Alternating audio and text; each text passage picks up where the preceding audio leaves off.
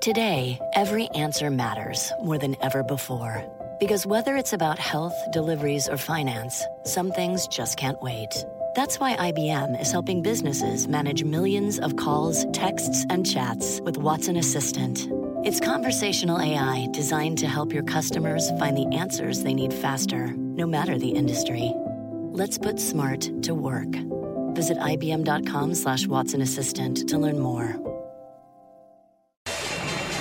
My mission is simple, to make you money.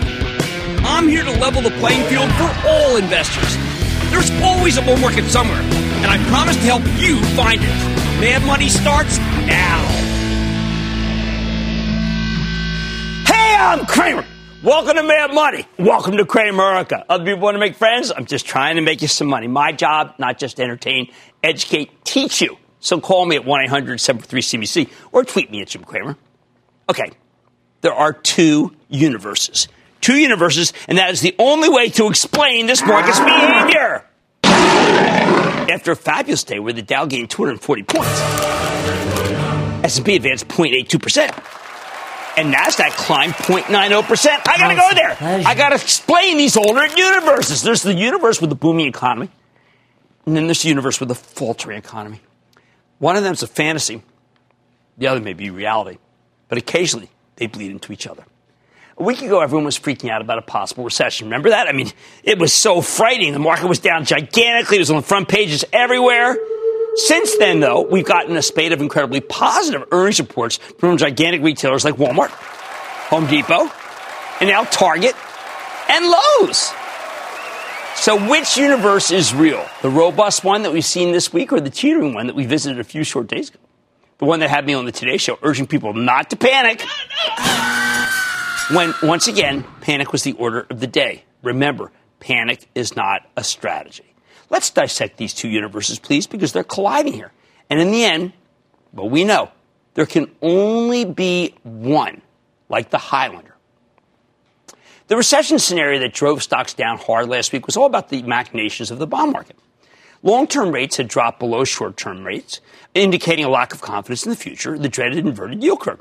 This odd inversion always precedes a recession. It's a sign that the Federal Reserve, also which controls the short-term rates, has missed the mark. The Fed's caused many a recession. They know nothing! Sometimes they do it deliberately. Sometimes they do it by accident, which was the proximate cause of the Great Recession. If you buy this logic, we're inevitably headed for a recession. There's no avoiding it. The reason? The global economy is slowing, thanks in part to our trade war with China. The President of the United States has decided that it's worth taking a short-term hit if it means we can stop China from devastating American manufacturing, stealing American intellectual property, and spying on American citizens. It all seems so reasonable, doesn't it? The rest of the world really is having a tough time. The Fed really has been pretty clueless. Tariffs really are bad for commerce, even if I think they're sometimes unavoidable. With this line of thinking, you can wrap a bow around the impending recession. So you better stock up on Spam and Velveeta to prepare yourself for the fallout. As for the stock market, look out below! That's one theory. But now let's consider what happened today, where the averages rebounded back to where they were before the bond market induced panic, even as we hit inversion levels once again this afternoon. When you look at the causes, it really is like we're suddenly in an alternate universe. One smacks more of fantasy than a fact. This morning started with the earnings from Lowe's and Target. Both were strong enough to confirm what we'd already heard from Home Depot and Walmart. The consumer's in good shape and actually getting stronger. The tariffs, so far, they're a non-issue. A 10% increase next quarter is also viewed as a non-issue by these great merchants who can toe the line and squeeze suppliers because they're so powerful. How about price inflation? More like deflation. Traffic was way up. That's a classic sign that the consumer is flush. And as the quarter came to a close, well, guess what? The numbers accelerated. Lowe's made it clear that contractors in particular were spending more heavily, in part because ultra-low interest rates will spur more home buying or home equity loan-funded renovations. Thank you, Germans! We've got a phenomenal labor market, so homeowners were emboldened to invest in their houses, which are rising in value as mortgage rates come down. Executives at both Lowe's and Target talked about labor-saving technologies that help keep prices down. I've been saying this for years. The tech that comes out of Silicon Valley is inherently deflationary. That's why another reason Jay Powell can cut. As soon as we finished digesting these positive earnings reports, we heard from Brian Moynihan. Becky Quick interviewed him. Our own Becky Quick, always supposed to say that on Squawk. And Brian's the CEO of Bank of America. He's their own CEO. And he told us that our long-term interest rates have plunged because of demand for U.S. bonds from overseas, not because of any economic weakness here at home. It's exactly what I've been telling you. If you're European and you're getting negative interest rates for owning 30-year German bonds, literally paying the German government to take your money, why wouldn't you buy some dollars and swap into U.S. Treasuries? Even at 2%, the 30 years give you a much better return than you get, especially when you consider that Europe's got a currency that I wouldn't touch with a 10-foot pole. That's right, because the EU endlessly seeks to debase it. The truth is the Eurozone is a mess, dragged down by their commitment to austerity at any price. Thank you, Weimar Republic. But their weakness isn't hurting our economy. It's only pushing down our interest rates, which we heard from all these execs is good. In this bullish universe, the only thing holding us back is the fact that the Federal Reserve refuses to cut interest rates to levels that are more in line with the rest of the world. Even the tariffs aren't having much of an impact. So which universe is right? The one where our bond market is forecasting a dramatic slowdown, courtesy of economic weakness that we're importing from overseas? Or the one where the biggest problem, if you're a business owner, is finding enough workers in a red-hot labor market? It's funny. I'd love to say the optimistic universe is most likely to prevail. But the talking heads talk endlessly about how a recession is inevitable. I heard it all day. It's if not if, then when? Because President Trump isn't going to walk back his tariffs. And that chowderhead, Jay Powell, has Trump called him a chowderhead yet, or is that tomorrow's tweet? Well, he won't cut interest rates fast enough, something the Fed minutes seemed to indicate when they were released earlier today. This kind of talk does sow fear, which erodes confidence. And without confidence, business pauses its new hires and its investments, which then leads to a downturn in consumer spending, which then leads to a recession. It's easier to spook people than it is to build confidence. It's one of the reasons why I don't like to do it. Making matters worse, the experts who fret about the yield curve don't seem to care what we're hearing from a Walmart or an Amazon or a Target or a Costco or a Home Depot or a Lowe's. To them, that's all anecdotal. Dismiss it, Jim. That's just your little thing with the companies. They take the yield curve instead as gospel. That's bonkers. Sure, it's inevitable that one day, I guess, we're going to have a recession. That's always true. The question is when. When the yield curve inverted before the Great Recession, it was at the end of 2005. Stock market didn't peak until the summer of 2007. That's not that helpful. And when all these major retailers tell us the consumer's in great shape, that's not a collection of anecdotes, for heaven's sake. That's empirical data. Look at my watch. That's right, my acronym for Walmart, Amazon, Target, Costco, and Home Depot. These companies canvass the behavior of probably every family in America. The ones who can't afford them go to the dollar stores, which are also booming. As for the trade war, Lowe's didn't even get any questions about the tariffs in the conference call because the analysts were tired of beating a dead horse, and Marvin Ellison did such a fantastic job. Congratulations on the first year on the job. So where do I come down?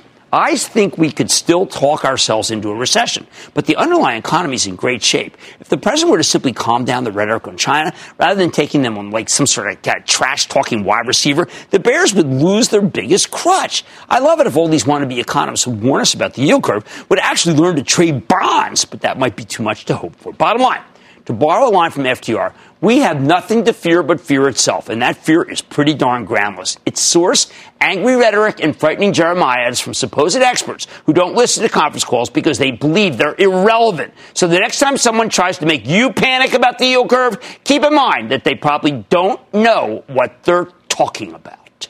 Bernie in Maryland. Bernie. Booyah, Dr. Jim. Oh, thank you, Bernie. What's going on? This is Bernie from Abingdon, Maryland. Okay. Go Ravens. We'll see you tomorrow. Jimmy, Ooh. thanks for your guidance. Thanks for your guidance and advice over the years, Jimmy. But I got to say, you're also a great entertainer. And watching you every night really always puts a smile on my face. Thank you, my friend. I appreciate that. Well, thank you. Look, I have to entertain to get viewers. I mean, look, if I could just put people to sleep and then I would have failed 14 years ago. What's going on? Well, the stock I'm calling about is 31% below the 52-week high. Okay. It has a good history of beating earnings expectations, and it's expected to report increases on the top and bottom tomorrow. They have Chinese sourcing because they sell clothing, appliances, and computers. And, Jimmy, the CEO and CCO have sold shares over the last 2 months. Okay. Jim, in light of the good consumer data that we've recently got, and in light of the fact that I'm a club member at this place, The parking lot is always full. Right. Please tell me what you think of BJ's Wholesale Club, Jim. Okay, look, all that is actually anecdotal, that the parking lot is full. I think that's fine. What I care about is that Costco is a better company, and these guys don't have the balance sheet that I want. So I'm going to have to say Ixnay on the $22 name. It's just not what I want you to own. I mean, it could go up $3. How about Costco? I think it could go up $100. That's what we want. All right, I'd love to choose the universe where our economy is booming, not faltering. But the nattering nabobs of negativity, thank you, William Safire, are seeding enough fear to erode confidence. But please remember, most of the time they don't know what they're talking about. Mad Money tonight. With stocks heading higher today as recession fears faded, I'm talking to a CEO of a company that can offer real insight into how the economy is faring. Don't miss my exclusive with one we've never had on, Paycom. Then, confused about the proliferation of cloud software plays? You're not the only one. Join the club. Tonight I'm going over everything you wanted to know about, but were afraid to ask. And Equinix's shares are on fire thanks to the digitization trend. As more companies store data in the cloud, I'm talking with the CEO, see how it's banking on the move. So stay with Cramer. Don't miss a second of Mad Money. Follow @Jim Cramer on Twitter. Have a question? Tweet Cramer. #MadTweets. Send Jim an email to madmoney@cnbc.com or give us a call at 1-800-743-CNBC. Miss something? Head to madmoney.cnbc.com. I want people to feel like they just learned something. We have journalists in the far corners of the universe. I can't wait to get all of those resources under 1 hour-long newscast where we can deliver the facts of the day, clearly and concisely, in context and with perspective, and tell people what's happening, what it all means. Get the truth, not the spin. The News with Shepard Smith. Subscribe to the podcast today.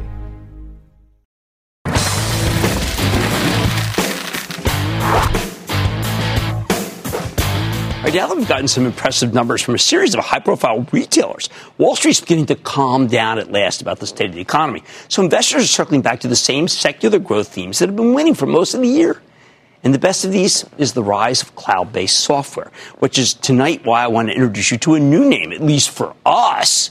Haven't been on the show before. I'm talking about Paycom Software.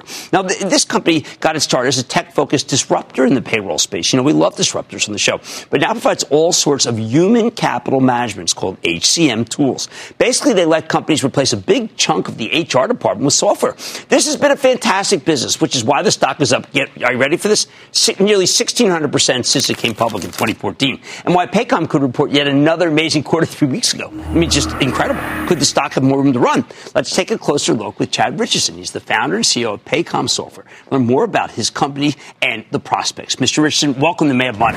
Good to see you, Chad. Thank you for coming. Thanks for having me. Your company's got by far, not just, but by far the best performance in a category that we've talked about a lot. How's that possible, and what differentiates you from the competition? Yeah, well, first I want to say thanks for having me on the show. I'm a fan. I've watched it for a long time. Thank you. You know, at Paycom, we are transforming the HR and payroll industry through the digital transformation, as well as transforming the way both employers and employees use technology. And an example of that is, if you looked at the way employees use this type of technology even 4 or 5 years ago, oftentimes they had disparate systems, multiple passwords, emails, phone calls, and what have you. And today they're able to have a direct relationship with the database the same way they do everywhere else in their life. They don't call their airline and book a flight. They don't email their bank to void a check. No one emails Netflix to make movie selections. And in fact, if they did, we'd probably still be emailing Netflix the movie selection. And so at Paycom, what we do is we allow employees to have a direct relationship with the database. And since it's one database, not multiple, it makes it an easier experience for both of them. And it allows HR to remove themselves out of the data transfer process and into more strategic roles in the organization. So HR person would then maybe be more involved with the, let's say, how an organization is run as opposed to just on board? Yeah, well, exactly that, and even performance, you know, through learning management initiatives, and especially as you tie that to our performance system within Paycom, you're actually able to align both goals for the company as well as employees and track performance. And so And then as we do more for the employee, we're able to identify even more items that make it easier for both the employee as well as the employer to increase performance and overall satisfaction for both. See, I think this is important because we have had other payroll processing companies, and they're excellent, but they've not add that functionality. And I think what's interesting, you keep adding great things, which as in the last quarter you talked about the total addressable market is growing for your business. Tell us about that, because I don't think it's growing for some of the other processors. Yeah, and so, you've always had the payroll growth in total addressable market. I think it was growing about 3%.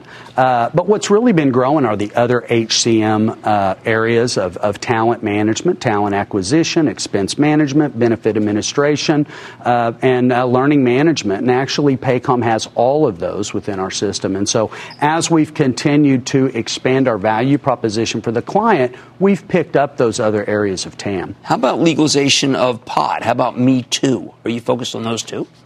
Well, I mean, from the legalization of POD, I think, that would be more of how does it impact our own employee base and the employee base of our clients. Maybe you would have some background check that you used to do that maybe you don't do as much of right now.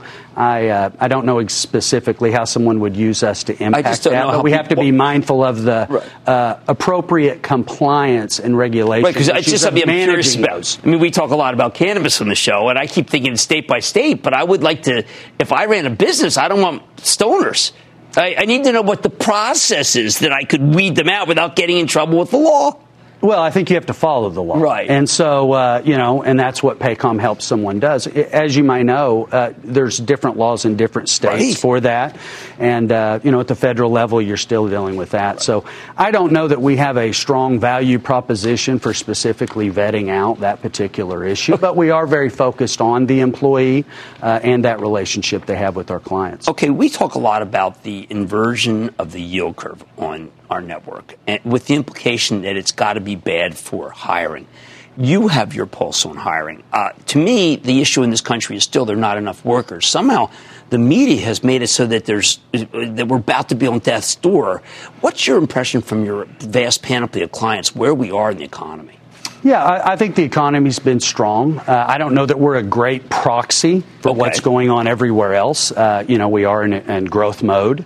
Right. But you have that great medium size. That's the core of our growth in this country. It is. We aren't really seeing a deterioration of growth in that area, but, we're waiting to see what happens. But, we've been through different cycles. I mean, we've been in business since 21 years. And so we went through the 2001 recession. We went through the setup in 2004 for the 2008 recession. And as a growth company, it doesn't impact us as much as it might if we were more at a steady state. And last question, how did revenue growth accelerate slightly? 31.5% versus 29.9%. Usually companies that get your size, we don't see accelerating revenue growth. Yeah, we're having a lot of clients actually come to us, and especially we're getting a lot of referrals from employees, rank and file employees who are working at one company. They go to another company. They're used to the Paycom experience. It's very difficult for all of us to go backwards in technology, and so oftentimes we get brought in. And so we're having more logo ads. We continue to add more clients at the top end of our range, and we've had an increase in our retention. For the first time, we've moved from 91%, which has always been strong, into 92% last year. And so all of that's really adding to our growth opportunities. Well, you have a fabulous story and a fabulous company, and thank you for coming here and explaining it. I think a lot of our people are very interested in software as a service, to human capital management, and to payroll processing because they're all involved. Everybody works and watches the show. All right, that's Chad Richardson. He's Paycom founder and CEO with some amazing performance. And now you know why. Mad Money's back after the break.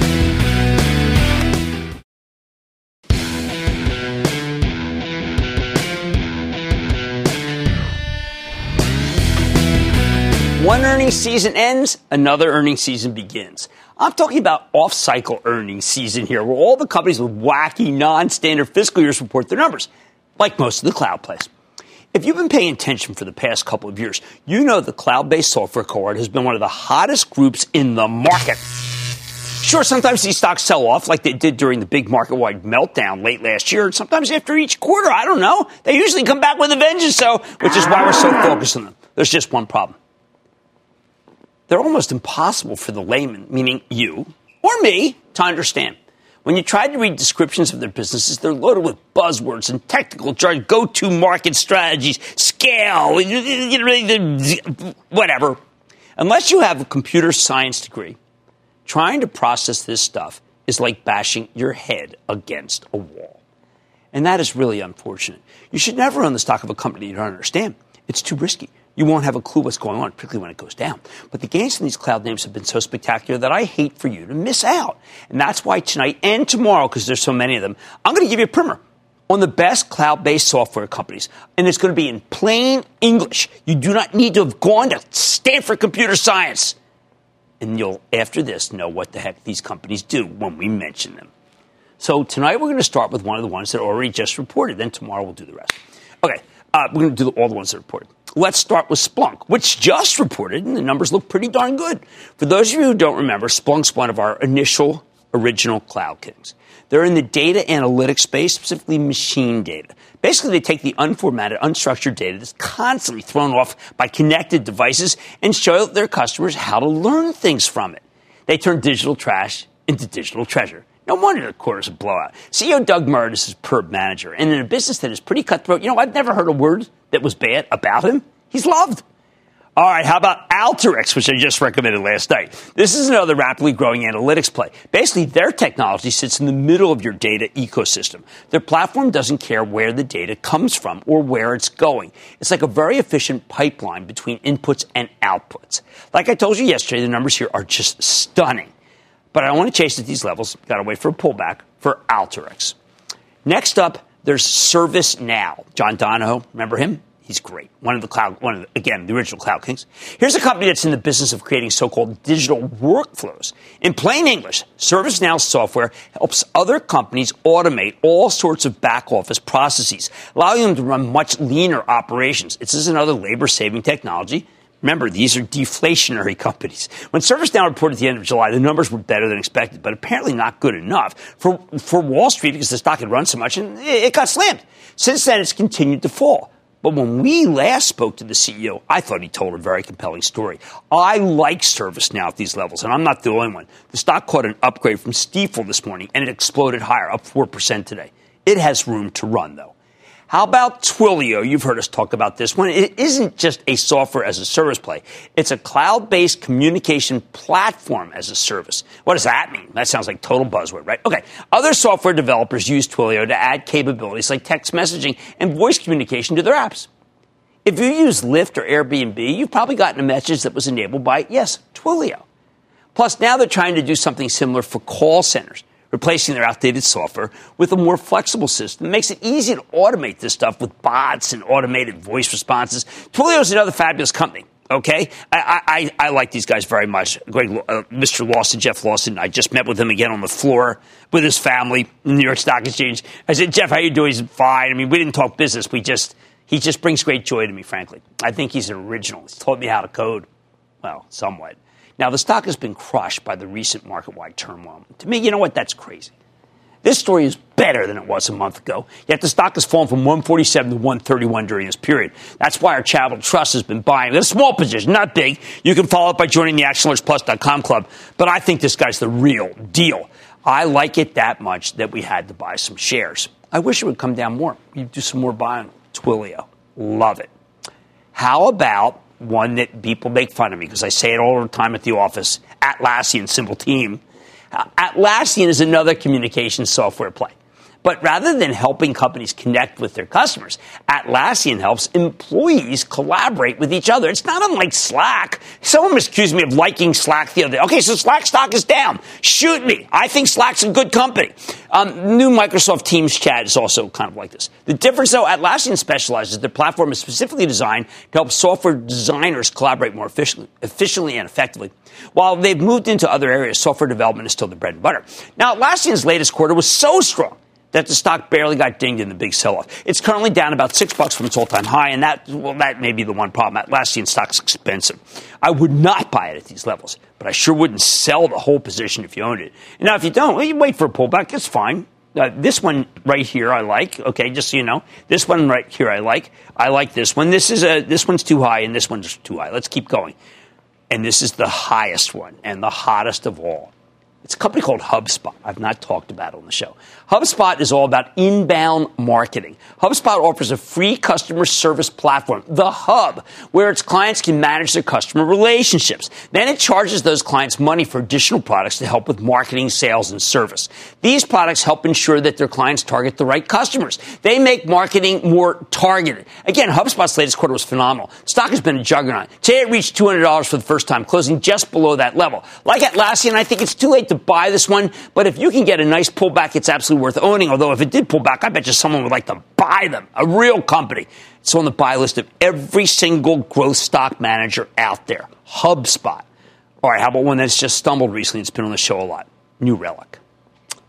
New Relic is problematic. These guys help their clients make sure that all their web pages and apps are working quickly and correctly. I don't know if you're on that MLB one that I was before the Phillies got bad. I'm constantly looking at it. That's a New Relic. Anyway, they flag issues as soon as we beat the Red Sox last night, 3-2. They flag issues as soon as they pop up so they can be fixed ASAP. It's a great story. But when New Relic reported their latest quarter, the guidance was widely seen as disappointing. It was a tough conference call, and the stock got clobbered. It lost 29% of value in a single day. Since then, it's kept falling.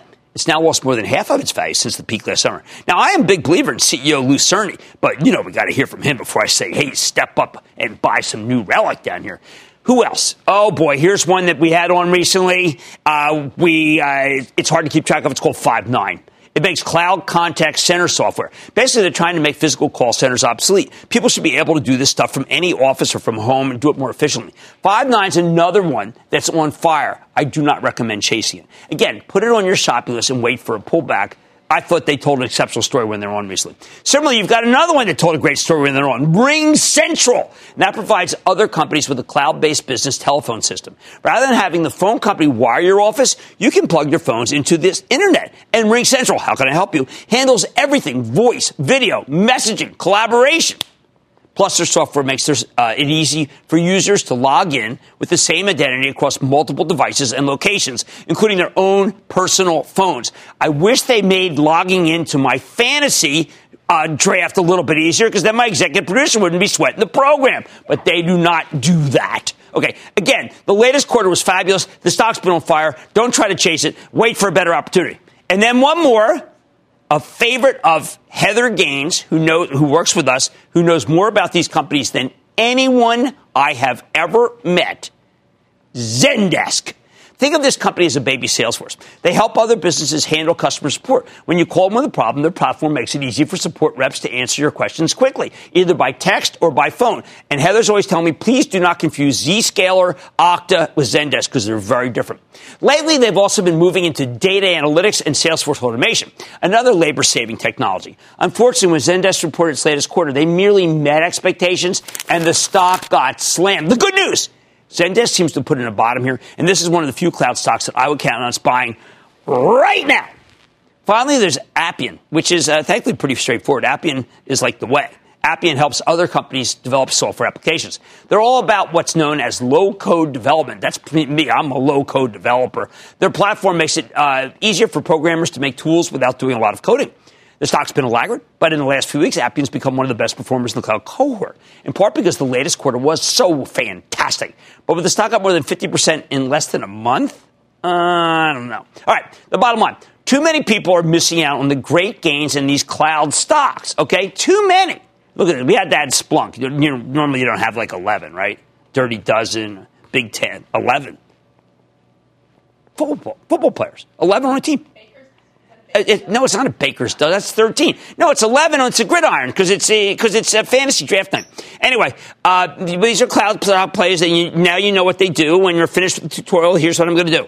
I'm going to create a cloud ETF for you that might actually be worth owning, but only if you understand what the underlying companies are all about, and then someone's going to steal it. I'm going to call it the IDK, which means I don't know. Someone's going to steal it, make a fortune on it, and I'm going to sit here just crying in my beer, which, by the way, is not going to be a IPA. Let's go to Paul in Colorado, please. Paul! Jimmy, thanks for taking my call. Of course. I'm a big fan of your show, and I want to give a big booyah from Denver, Colorado. Okay, go Broncos, although I don't like the way Freeman's... We have to do work on that. What's up? All right, so I'm not crazy about the cannabis stocks out here in Denver, but I am interested in a stock called Zscaler. Well, who isn't interested in Zscaler? I mean, other than like Coupa software people. Okay, Zscaler is a company like CrowdStrike that's really built for the cloud and security. And I think it is terrific. It is one that we've had on air. I think they bring great joy to the cloud. All right, knowing what you own is key, not Keysight, which reported a blowout quarter, but key and not Key Bank. Key! That's why I'm focusing on what explaining these companies actually do, so you can take advantage of their gains.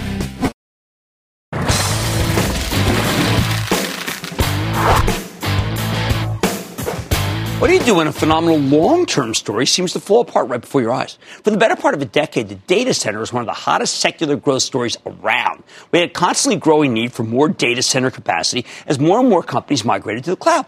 That led to some monster gains for the data center plays, including real estate investment trusts like Equinix that rent out space in their high-tech facilities, basically big warehouses for servers, to companies that need more computing power. Last year, though, we started hearing murmurs about a pause in data center investment, and the stocks got obliterated. But the long-term story was still very much intact the whole time. It's not like demand for data center capacity ever really went away. So once 2019 rolled around, the group started rebounding, with Equinix leading the way, up nearly 57% year-to-date. What's driving this resurgence? Let's dig deeper with Charles Myers, the new president and CEO of Equinix. Get a better read on the situation. Mr. Myers, welcome to Mad Money.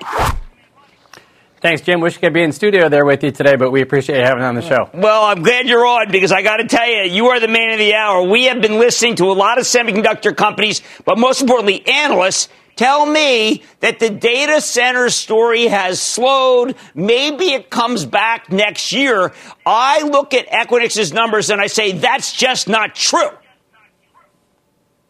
We agree. I think we continue to see a really strong set of underlying secular demand drivers for the business, we're seeing real strength in the business globally right now. Now, how much of that is because this is actually not a commodity business and you offer features the other guys don't? And how much of it is that Amazon, Google, Microsoft, and Oracle continue to get a lot of customers and need to expand?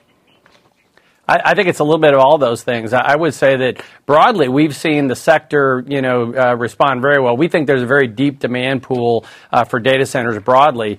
But I do think that Equinix plays a very unique role in the market, and our differentiated position, I think, is allowing us to even outperform relative to our peers. And some of that, as you said, public cloud adoption is a major catalyst for our business. And every one of the providers you just mentioned is a significant customer and partner of ours. And as enterprises are adopting public cloud and looking at hybrid and multi-cloud as their architecture of choice, we're seeing really strong demand. You know that we have been big supporters of Salesforce over the years. They're a tech company involved with you. And also everyone uses Netflix. So how do they connect with Equinix? Yeah, I think that, we're one of those, we may not be a household name, but I think it's safe to say we're probably impacting the lives of many of your viewers on a day-to-day basis working with those types of customers. And we play a very important role in terms of interconnecting our customers, sometimes to public cloud providers, sometimes to, software as a service providers like Salesforce, sometimes to other members of their supply chain, sometimes to networks. That's really a big part of our legacy and history has been interconnecting people, to networks. And so the interconnection story is a really central piece of the Equinix story. Both Chuck Robbins, frequent guests on Mad Money, and Jensen Huang, so Cisco and NVIDIA, they have substantial edge computing businesses. Where do they lie within Equinix? Yeah, I think that, right now we often talk about the fact that we believe that Equinix is, in fact, the best representation of the digital edge today. And that is the point at which people are interconnecting their private infrastructure with public cloud infrastructure, with networks, with other members of their supply chain. And so when you hear about edge, oftentimes that edge is, in fact, within an Equinix facility and being interconnected over sort of private interconnection facilities that are facilitated by Equinix. Okay, so if I go into one of your facilities and you have myriad facilities, would I be able to tell, is it all the different clients, or is, like, let's say, does Google rent out an entire Equinix for their Google Cloud? Well, typically inside of our facilities, we're a little bit unlike some wholesalers, which might have one or very small number of customers, we tend to have a larger number of customers in any individual facility, and they are distributed across the site, typically in private cages or sometimes in shared cage environments or shared rack environments, and they have their equipment there, all obviously very secured, and something that's available just for them to access. But they're all across the facility, so you typically wouldn't be able to see who the customer is because they are very sensitive about that from a security standpoint. But they're all across the facility. Okay, you've got big business in Asia Pacific. 21% of your business is in Asia Pacific. Obviously, you've got 32% in Europe. You've got a good view on trade. I sense there's more fear than there is actual slowdown in business, but maybe I'm wrong. What's your take? Yeah, I think that's right. I think we're seeing right now continued strength across our business because people are prioritizing digital transformation as a way to gain competitive advantage. And the reality is people who are responding well to that are thriving, and people that are not are being left behind. And so, we're seeing strong demand. I think that the tensions, trade tensions, et cetera, probably affect some level of sentiment, but we have not seen that impact the demand profile for our business. All right, last question. When I see your big cloud, Oracle, Microsoft, Google, and that's Microsoft is Azure, Google, but I also see that your customer is Walmart. Now, that is a company that we are just gigantic fans of. Is Walmart so big that they actually have their own capacity and don't necessarily just use Google's or Microsoft's? Sure. In fact, I would say that's true of many of our large customers, that what the companies are doing essentially is using a hybrid and multi-cloud strategy. And so they have private infrastructure that they may house in a significant caged environment at Equinix, but they interface it then with the public clouds, and they're using a variety of public clouds to house some of their workloads. And so that hybrid multi-cloud environment is really the architecture of choice for enterprise customers of all sorts, and retail is actually an incredibly strong segment for us, but that architecture of choice, hybrid and multi-cloud, is a major driver for Equinix's business. Well, I'm glad you said it because we think retail is much stronger than people are saying. I notice you're down to 1.78% yield, although you're a REIT. I mean, this is not as rate sensitive as when we used to talk to Equinix, right? I mean, it's just a growth story. Yeah, well, with treasuries hovering at 1.55 or whatever it is, I think people who are looking for yield and simultaneously looking for growth and to play some of these secular trends, Equinix ends up being a pretty powerful story. I couldn't agree with you more. Thank you so much. It's great to have you on. That's Charles Myers, President and CEO of Equinix EQIX. We've been behind these data center stories for income and for growth. Thank you, sir. Thanks, Jim. Stick with Mad Money.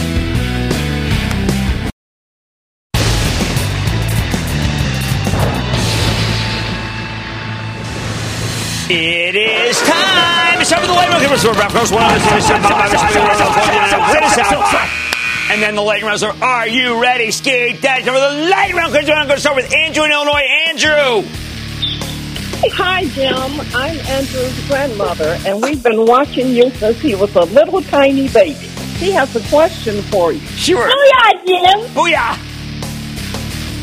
My name is Andrew.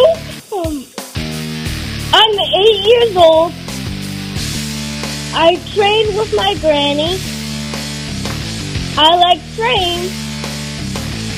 And my stock is Union Pacific. Well, I got to tell you, Andrew, you got horse sense. Union Pacific is a terrific stock. I want you to get your granny to maybe put a little money away for you in that stock, because I think that's a long-term great situation. And thank you, Granny, for watching. Let's go to Trudy in Illinois. Trudy. Jimmy, a big booyah to you and yours. Hi, Jimmy. Two quick questions. Teva Pharmaceutical, I'm down half my portfolio, down half the value in that. I don't like Teva. I know they got some good news today on a migraine drug. That's a good opportunity to be able to let that one go. So that's my take. That's a twofer.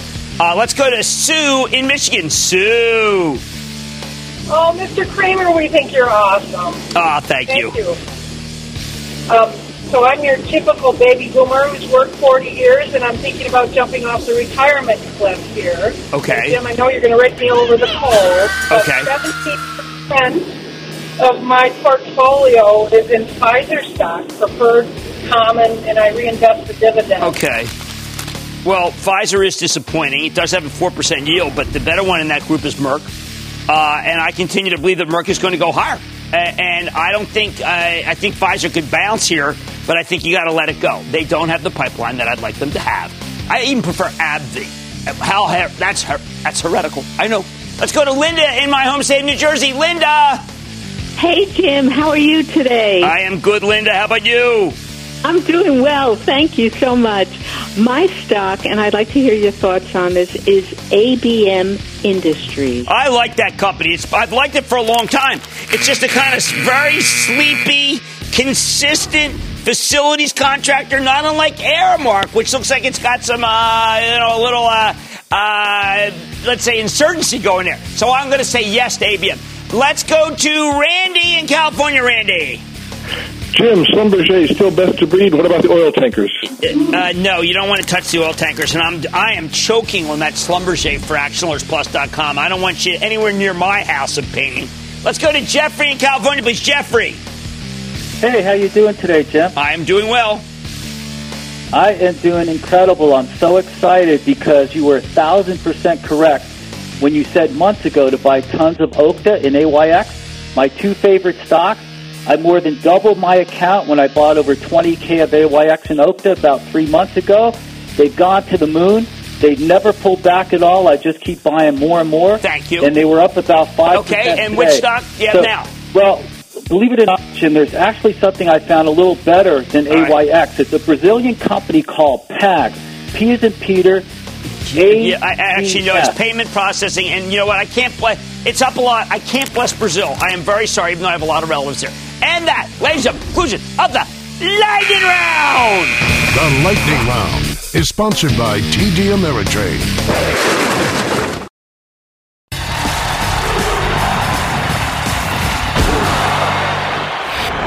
What does it mean when you see Target shooting up 20% or Lowe's gaining 10% in a session? How could NVIDIA tackle on another 3 points after rallying relentlessly last week? Did something change? Did the economy magically shift into overdrive? No, not at all. These stocks would have gone up no matter what because they delivered some fantastic upside surprises. But they're only really having such massive moves because they're parts of some gigantic short squeezes. Too many managers bet against them, and today those bets went very, very wrong. At any given time, there are tons of hedge funds making gigantic bets on individual companies. That's how they try to beat the performance of the averages, which is what the investors pay them for. These days, many of the hedge funds try to merge the top-down macro perspective with a bottoms-up company-specific approach, along with some anecdotal reporting and some suppositions. Sometimes that leads them astray. In this business, you're always supposed to have the wind at your back, and right now, a lot of hedge funds believe that the wind is blowing toward a recession, which means retail is particularly vulnerable. But they clearly got ahead of themselves. Just look at Lowe's versus Home Depot. Now, it's a bitter rivalry. We know that. A number of hedge fund managers decided to take a paired position here. That's what they call it. They went long Home Depot and the short Lowe's. This kind of trade is a way to bet on the comparative performance of companies in any given industry. Honestly, it made sense. If you look at the last quarter, Lowe's was wanting. And if you listen to the very good Home Depot call from yesterday, it was easy to believe that they must be taking tons of market share from their main competitor. When Lowe's reported this morning and shot the lights out with strength across every aisle and every geography, that pair's trade was blown. Traders know that discipline trumps conviction. That's a rule. If a trade goes against you, you have to get out, which in this case means covering your short positions at any price. And that's how the stock surged up 10% today. Disciplined short sellers bought back stock to close out their positions and take the loss, and it catapulted the thing into the stratosphere. Target has a different set of circumstances. There was a twofold case against these guys. The bears argued that Target couldn't compete with Amazon and Walmart because it didn't have the scale. And they argued Target would be hurt by the tariffs because it imports so much from China. As a Target shopper, I had suspicions that it would be a terrific quarter, which is why I included Target in my WATCH acronym of dominant retailers: Walmart, Amazon, Target, Costco, and Home Depot. The new stores and the small formats are fantastic. The China reliance, much overblown, and their shipped SHIPT, same-day delivery system, is superior to almost everything. And those were enough to blow away any of the concerns. The results were spectacular. The stock caught fire. Target was a totally wayward short that was dead on arrival. So the covering of that short began way before the opening this morning, and that's how you got such an amazing run. Oh, and all the macro-oriented managers who bet against these stocks because of the yield curve now look like dopes. They thought we were facing headwinds. But really, this economy's got a strong tailwind, and there are other reasons for an inverted yield curve. Finally, there's NVIDIA, the semiconductor company. Here's a company that had a series of subpar quarters. Every time they told us their new products were either too early for their time, like the chips that enable ray tracing, or they were in the thick of the data center, which Wall Street panicked about last year, and you just couldn't see the results that they thought they would get. But when NVIDIA reported this time, they told a very different story. Ray tracing has arrived. Data center is strong. Companies' artificial intelligence chips are the hottest pieces of silicon out there. NVIDIA is a real good short at 280. But it became a nightmare short at 140, 160, and now it's at 171. I think it's got more room to run, maybe much more room. Remember, defeated short sellers are great fuel for exaggerated moves. I don't like to bet against the shorts. That's a fool's game in itself, as they often know more than we do. But when a short is crowded and wrong, you can rack up some enormous gains, which is exactly what we saw in Lowe's, Target, and NVIDIA. Stick with Cramer. I'd like to say there's always a bull market somewhere, and I promise I'll find it just for you right here on Mad Money. I'm Jim Cramer. See you tomorrow. CNBC's Workforce Executive Council is a premier group of C-suite human resources executives from leading companies across the country. It offers a members-only portal and chat, plus exclusive industry content, with access to breaking news calls and digital networking experiences. The network and resources HR leaders need now. Apply to the Workforce Executive Council at cnbccouncils.com/WEC.